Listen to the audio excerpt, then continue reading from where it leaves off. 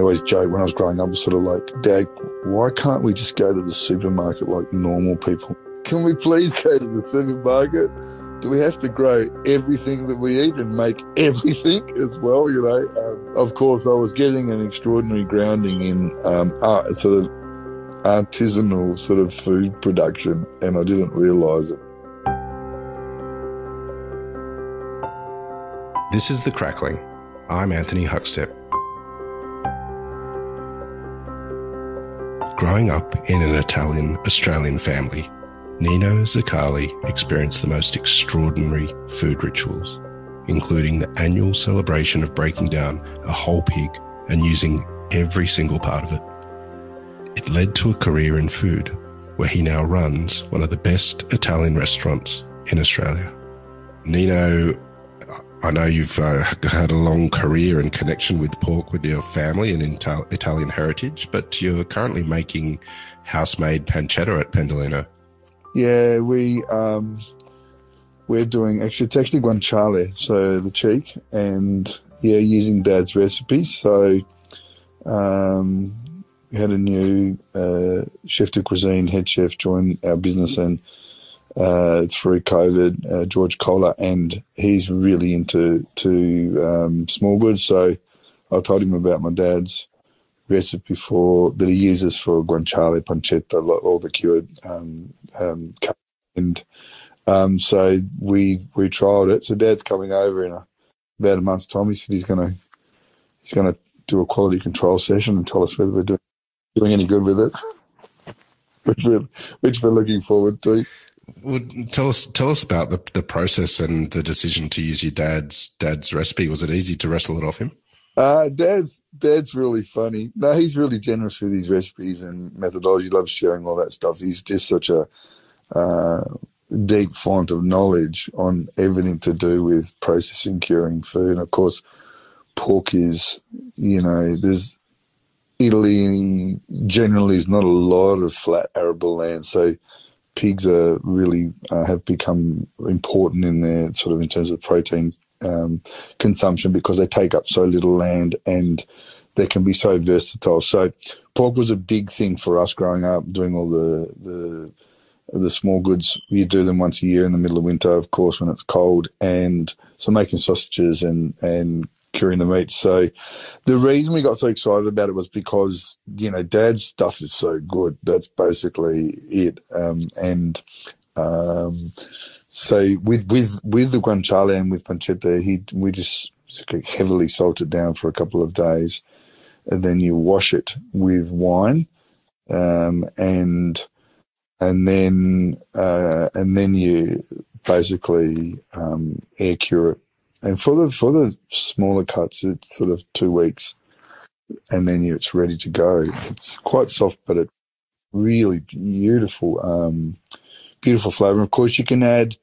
Dad would often put cracked black pepper or even fine pepper all over as an additional curing method. So, and then you can have it with other dried herbs and stuff as well. If you want to put rosemary, you're willing to roast. The Tuscans are really big with the lardador and putting rosemary all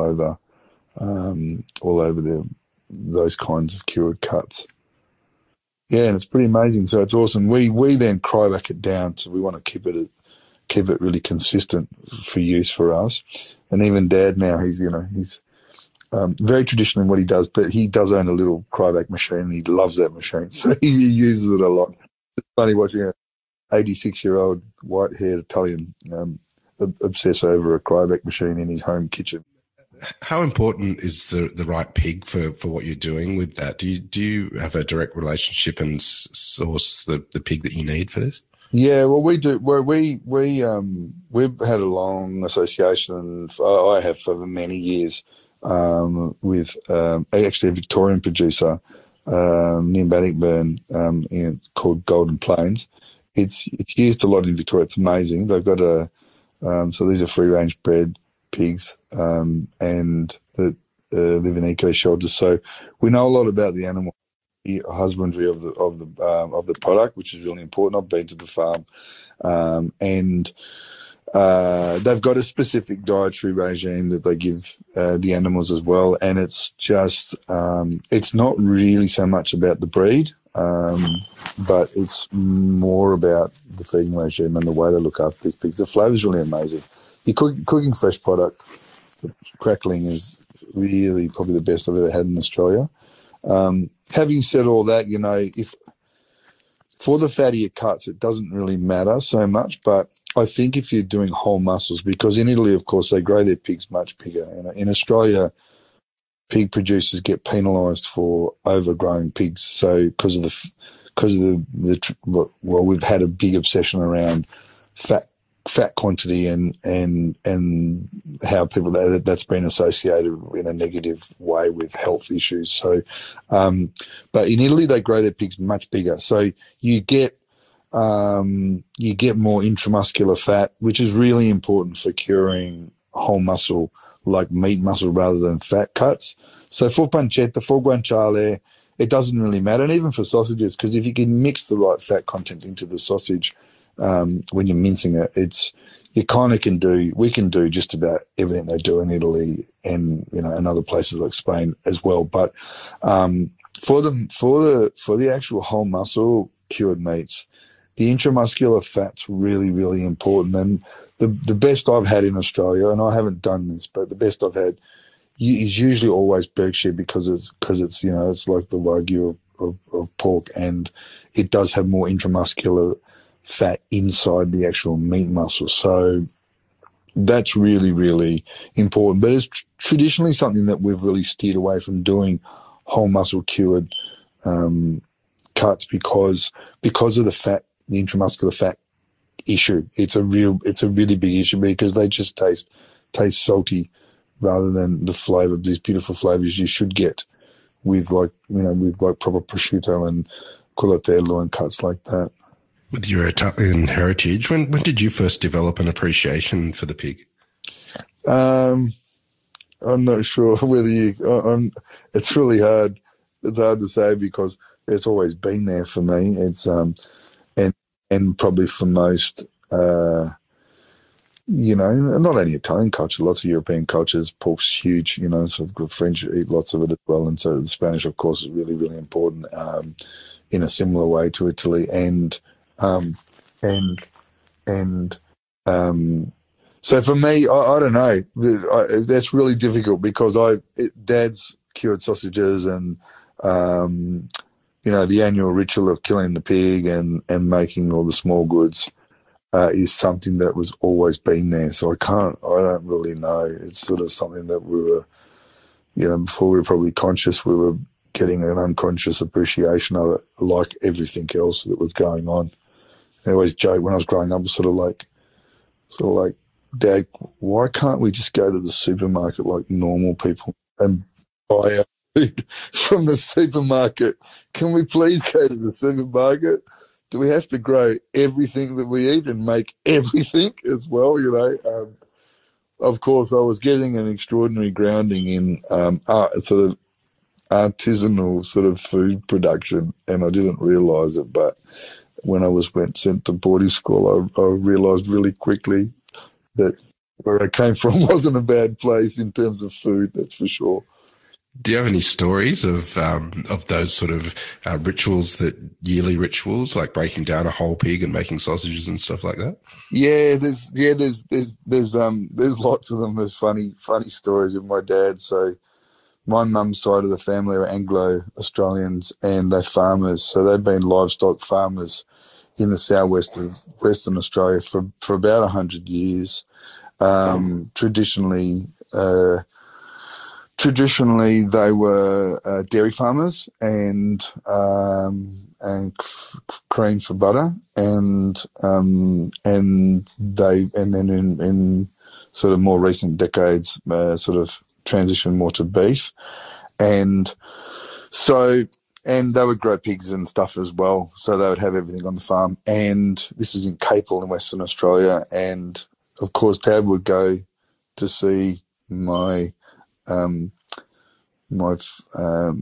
grandfather and my mother's father to get livestock if he ever wanted to do something like the pig every year. and they were sort of like they were pretty interested in the whole process as well. Thought it was quite amazing, the way that the pig was treated annually. So I guess the thing is that it's about the pig. Really, this process of it's really about taking a fresh product and having it as a sort of like preserving caloric value for 12 months so they can eat it. And of course, and this is the same really for cheese. Cheese is exactly the same. All the vegetables that are pickled it's the same. It's about when you've got an abundance of one thing, learning how to really, and really, sort of artisanal way, making it something that's really beautiful to eat for the whole 12 months. So, and cheese is that as well. When you've got an abundance of milk, you turn it into a hard protein that you can eat through the whole year. So the pig is really the same. It's like you kill an animal and it's really important to eat every little bit of it. And I think for me, that's where the real beauty in the art form is, actually being able to eat every part of the animal, but make it so beautiful to eat. And anyway, Dad was always obsessed because he came to Australia from deep poverty, like most migrants did and do, and so every little bit of the pig would be used. So, and my mum's side of the family, in those days everyone was pretty frugal, and offal was eaten a lot more than it is today, purely through necessity as well. But Dad was, like most Italians, migrant Italians, were obsessed around using every little part of the pig. And so when they would bleed the pig, Dad would, have a bucket underneath the throat. It sounds very gory, but it's what you do. So, so they'd bleed the pig, and then they would beat the blood. So the blood would be made into like a black pudding, or the Calabresi actually make beautiful desserts with it as well, which sounds very gory, but it's actually beautiful. It's a chocolate dessert that they make, which is stunning.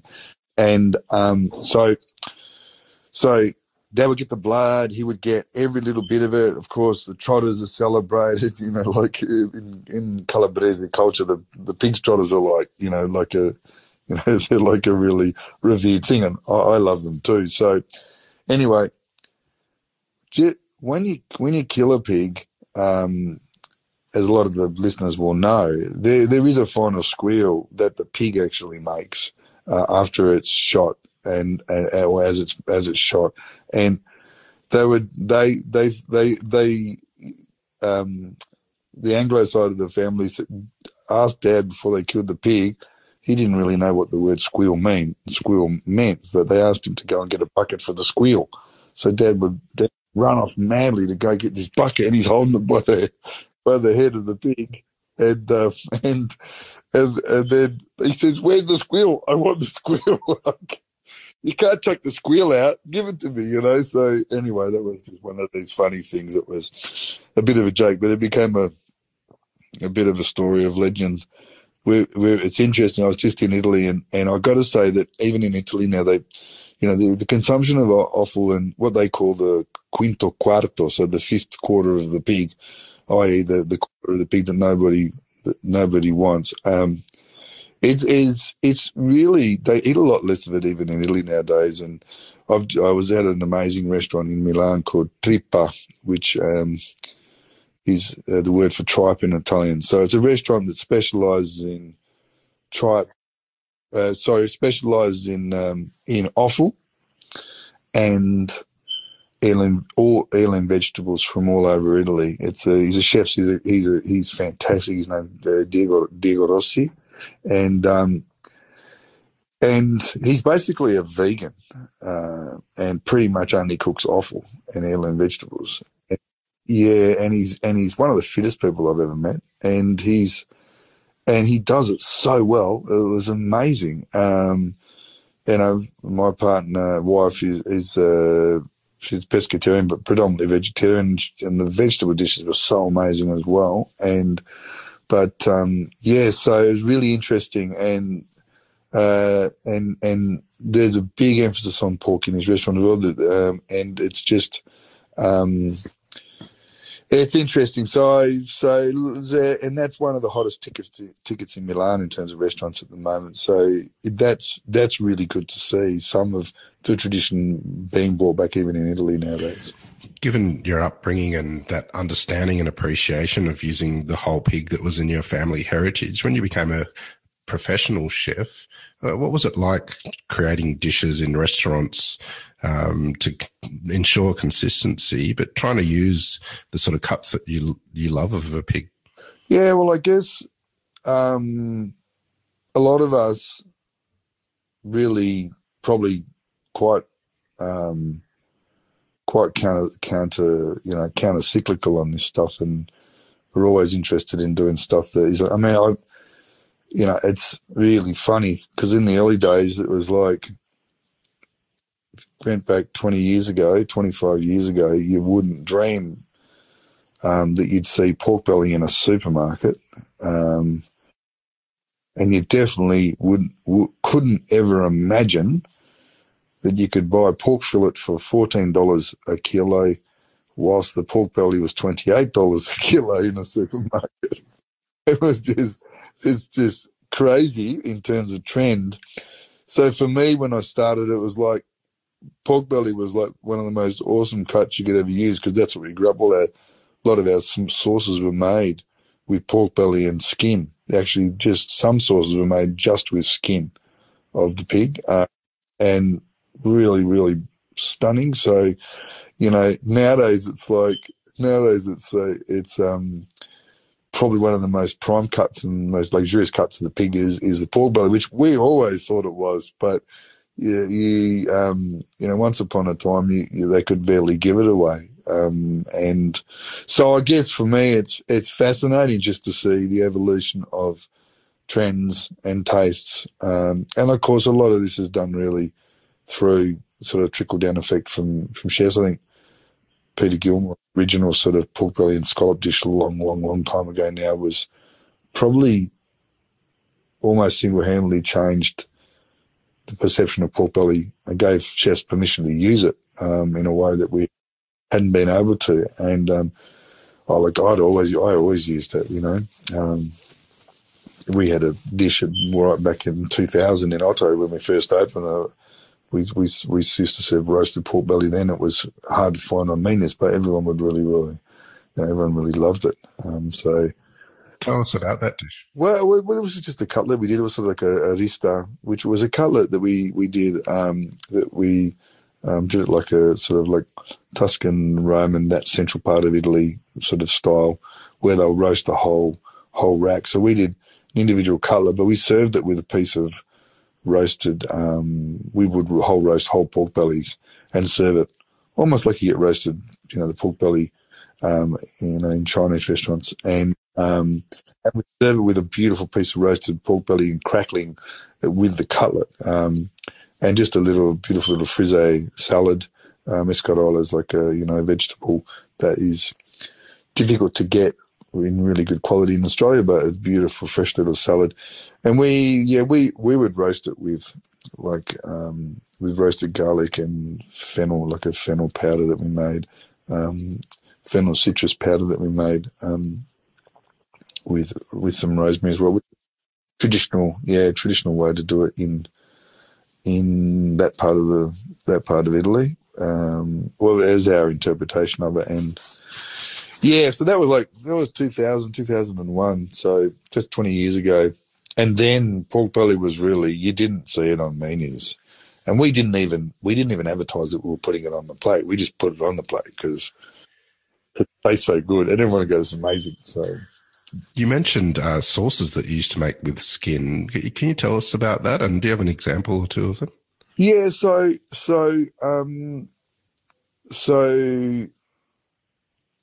sometimes they would do some really interesting, and so the Italians don't really smoke meats very much. So, but they would sometimes do smoked, like cured sausages.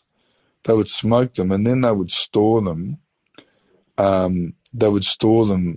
Under lard, almost like a confit, and then pull them out through the year as you want to use them, rather than air cure them. Air cure them for a while, then they'd submerge them in lard and leave them very much like confit duck and confit goose in France, and a slightly smoked flavour. In Calabria, they use a lot of, it's like andouillas really, comes from there. So there's a lot of, you'd say chili, but it's almost like capsicum sort of. They use lots of sort of dried chili in the sausages. It's really, really, so you get a very strong paprika kind of flavour coming through.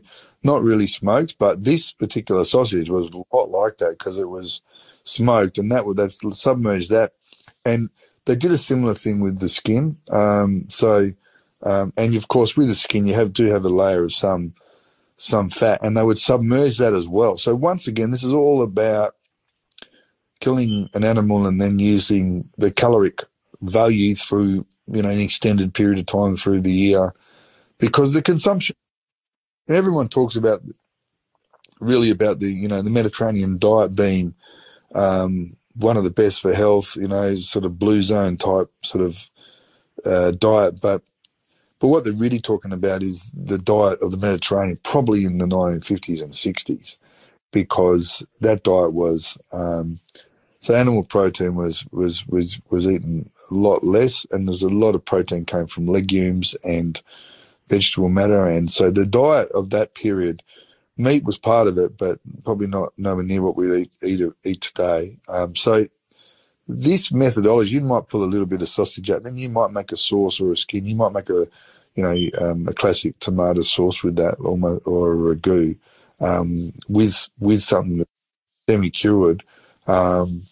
And then there was also when the pig was killed, also there was also the treatment of the fresh meat as well while it was fresh. So the skin would often be used, and then just made like a meat ragu. So you would just sort of normal treatment, but you used the protein would be, and of course you get this beautiful unctuous kind of tomato based sauce with cubes of like skin with a little bit of fat underneath it that you'd use for pasta. The nicest thing you've ever eaten in terms of that style of a pasta. It's just amazing. So, and you get this like gelatinous jelly kind of thing going on, this beautiful pork fat with the tomato, and it's not on Jenny Craig's list of things to eat, really. But if you have it once every 3 or 4 months, it's probably okay for you. Beautiful, just really, really beautiful, and that'd often have some rosemary in it as well. You get a little bit of rosemary and tomato, and and that's one of my favourite pastas of all time. I don't cook it very often because my wife doesn't eat. She's pescatarian, so I'm a big fan. But and to a lot of people, I don't think that the idea of a sauce made with pigskin is sounds appetizing. It would be for you, Anthony, I know, but not for everybody. Definitely got a little bit tricky in the restaurant to sell as well. But it's beautiful. I can assure you, it's amazing, and one of these great examples of how to use something which is. Which is perceived as, of course, cotechino is, a similar thing where it's a pigskin sausage, which, is absolutely revered from sort of, more than, in Emilia-Romagna and up, and of course in Friuli they have a version called musetto, which is but similar thing, but made with the snout of the pig, exclusively the snout of the pig, and heavily spiced with cinnamon and stuff. So musetto in Friuli is really, their version of zampone, and that's just, it's so good. It's just so beautiful, and and lots of collagen and really good for you as well. Pendolino is one of Australia's best Italian restaurants. Is the version of Pendolino that we see today, is that the same as the vision you had when you first started? Pendolino, I mean, I guess like most restaurants that, we opened in '08, in Easter of '08, so we're sort of into our 15th year, I think now. So sort of in restaurant years, like dog years, that's, you have to multiply that up to get a true sense of the age. Look, for like most restaurants, it's evolved, and it's really evolved a lot. And I guess the evolution of the restaurants, like a lot of things, has really been fast tracked through COVID as well. So that's been a big change for us. And I think really the DNA is the same from when we first opened, but it's just really grown up into an adult, and that's been driven largely by our client base and expectations around the restaurant and stuff that we wanted to do. So COVID was really tricky. We of course had to open up for 10 people at one stage, which was kind of sounded crazy. And I had arguments with industry association lobbying for us around what the point of that was. And the feedback to me was, well, just make it work for yourself if you can. And so, look, we with all the restrictions, we had to really change what we were doing. So we've made the tables are bigger. We've taken seating capacity out. We have a much stronger emphasis on tasting formats more than we did before. We did this because we didn't have a choice, and we wouldn't have done it with COVID. But I guess when we did it, was really very surprising to us that the feedback we got from our client base, our core client base, was that they thought it was brilliant and much preferred it, which was bizarre for us because we weren't expecting that.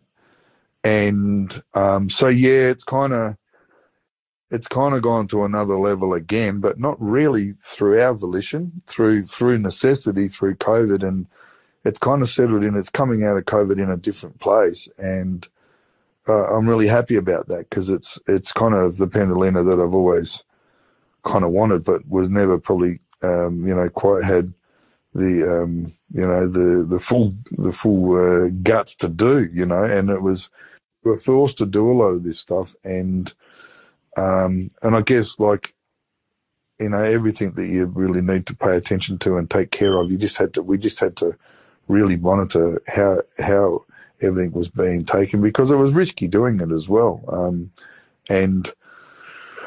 Look, it's as I said before, I think it's really the DNA is really there. I think it's really evolved and really matured as a version of itself, and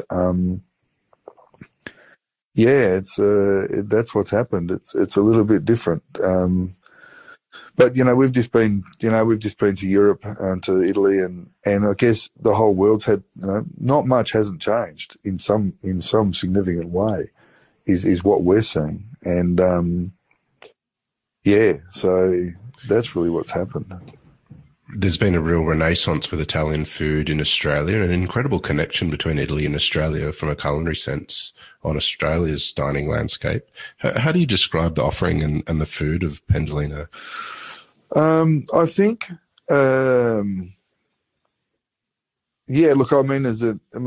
this seems to be more and more and more and more Italian all the time, and I guess for us, it's and this process that's happened through COVID, I guess it's around us probably really owning our identity, I guess, more and more, which is it is a refined restaurant now, and it's still the sense of classic Italian food, and the flavours have to. I always say to the guys, if a 90-year-old Italian out of Italy doesn't need to relate to every single dish, but they need to be able to relate to the flavours, and they need to be able to, because if you take a Sicilian and you take them to northern Italy and you eat the traditional food of that region, it's not their food. They won't necessarily totally relate to it, but they're usually going to like it because it's really well-made food. So for me, it's like the evolution. You just can't lose sight of really the essence of Italian cooking. And for me, the essence of Italian cooking is really about flavors that taste amazing. The food has to be amazing to eat. And, you know, it's interesting, even in Italy, we have a pretty important wine program where we source wines from sort of 2022 boutique predominantly family-owned producers in and out of Italy and a little bit out of Champagne. And so we're there pre-COVID. We're there, and we just come back. But we're there pretty much every year, so we get to see stuff that's going on in Italy and the evolution there. And for a long time, I think the Michelin star and a high-level Michelin star, whilst it was definitely, you know, warranted 2-3 Michelin stars restaurants, it didn't usually feel to me like it was Italian food. It tasted like food or an international restaurant kind of style of food, but with I guess Italian inspiration, and that's what it was like. But that's changing too. You know, some of my favourite restaurants, I used to hate Michelin star restaurants in Italy because it didn't taste like Italian food, but now I don't think that's I think that's changed. I think it's evolved over there too. So, you know, Dal Pescatore, which is the longest standing 3 Michelin star restaurant, was avant-garde 24 years ago, but not really now. You know, the food is, you know, it tastes like Italian food. Casa Perbellini in Verona is just, you know, 2 Michelin stars. The food is unmistakably Italian. It's not all the dishes the Veronese will even relate to, but it tastes beautiful. And so I guess from our perspective, you know, you know, the service elements are pretty, you know, they're pretty elevated at Pendolino now. We have trolley services for Prosecco and wine that you start the meal. We do the same with grappas and cognacs, and we do a little, you know, complimentary truffles that we do off of the trolley. So there's all these elements that have come into what we do that, have sort of changed it. I guess our space is probably now very much it's a refined Italian dining experience, and, you know, everything's sort of handcrafted and hand sourced. We make all the breads. We make, you know, of course we have, we sort of profile some of the best extra virgin olive oil on the planet. As simple as that. All grown in Australia, I might add. And oils that rank in the top sort of 20 extra virgin olive oils of the year every year internationally. Shows like New York, which is the big one. And I'm still a sort of a national olive oil judge. So there's a big emphasis on that. And yeah, I guess I think that's why, you know, that's sort of really where we kind of sit in the sort of dining scene in terms of Italian restaurants in Australia now. Yeah. How important is it for you to pass on the knowledge of great produce like a pig to the next generation of chefs coming through your kitchens? I think there's a real keenness. Like, I think that a lot of people are really, it's not something that you need to encourage too much. The guys are pretty into it, and that's nice to see. I guess stuff like getting my dad's recipe for the guanciale, to make guanciale and to do things like that. And just every time you're like, traveling to Italy is really important for us as well, because you do see new stuff, and it's so regional, like micro-regional. Like every 5-10 kilometres, the things change. There's something like 300 bolognese ragu recipes, like depending on, you know, every little town's different. So, but for me, it's this new stuff, but it's also being reminded of the greatness of traditional Italian traditions in cooking. So, for me, it's you know, things are lost with every generation, and new things happen. But I think the young guys and girls really. I think they're really quite interested in it. You know, they're quite genuinely quite renowned. Yeah, I mean, something bizarre has happened through COVID as well. As my son's been working with us for most of it. Luca, who's 20, and he's much to my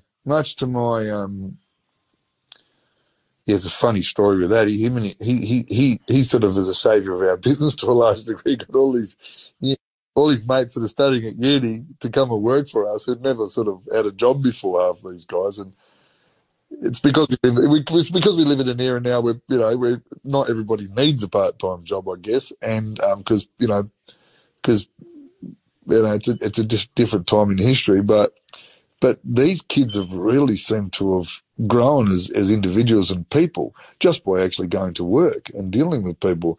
And we get feedback from the parents saying that they've just become much nicer kids.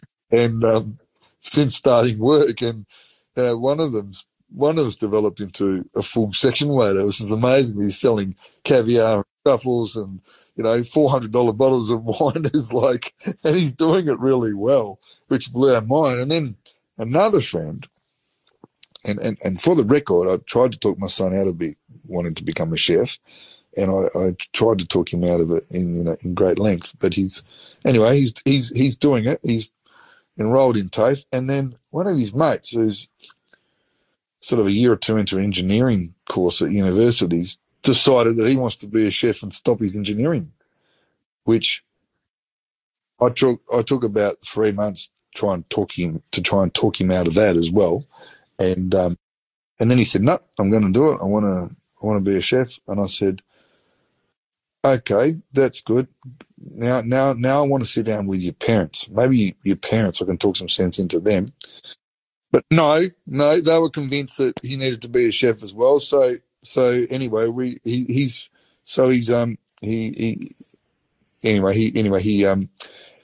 no longer studying engineering. He's now in sort of first year apprentice at Pendolino as a chef. So on some levels, it's so nice to see these kids actually doing something that a lot of people are not looking at anymore because there's a perception that it's not. But these kids are sort of like connecting with stuff that they really enjoy doing. They really, really like it, and they like working with produce. They like the tactile nature, that kinesthetic sort of process of cooking, and which is beautiful because it's why we all started doing it, for a love of food and produce and this transformation that we do. I really believe in Australia that we need to be promoting. There needs to be a pathway between vocational education and training and tertiary pathways. It needs to be stronger so that more of these stories can happen. And it's not a dead-end story where you become a chef and then you get to your mid-30s and, don't want to work in kitchens anymore and not have anywhere to go in terms of the management or whatever. So I think there really needs to be a rethinking of, I've said this a lot, that there really needs to be this pipeline, really a pathway, like an interface. It needs to be overt from the start, where you can start an apprenticeship and transition to a tertiary course, whether it be business or marketing or whatever. Because, particularly say front of house and sommeliers and wait staff, it's the perfect training to become a spirits industry or a wine industry executive if you come through restaurants and do full sommelier training. Same with a chef. If you want to work in any of the producer industries, to be a chef first, I mean, the big lack that a lot of producers have is they don't have that knowledge. So in some ways, I might sound like I've discouraged it, but I also see that this is the way forward. I think a lot more people would enter our industry and do it with great joy.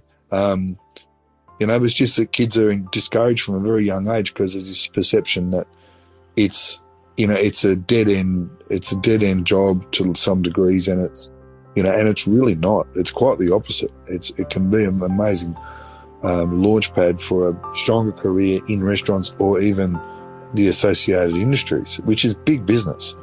Well, Nino, it's an absolute honour to have a chat with you today. You're a bloody inspiration.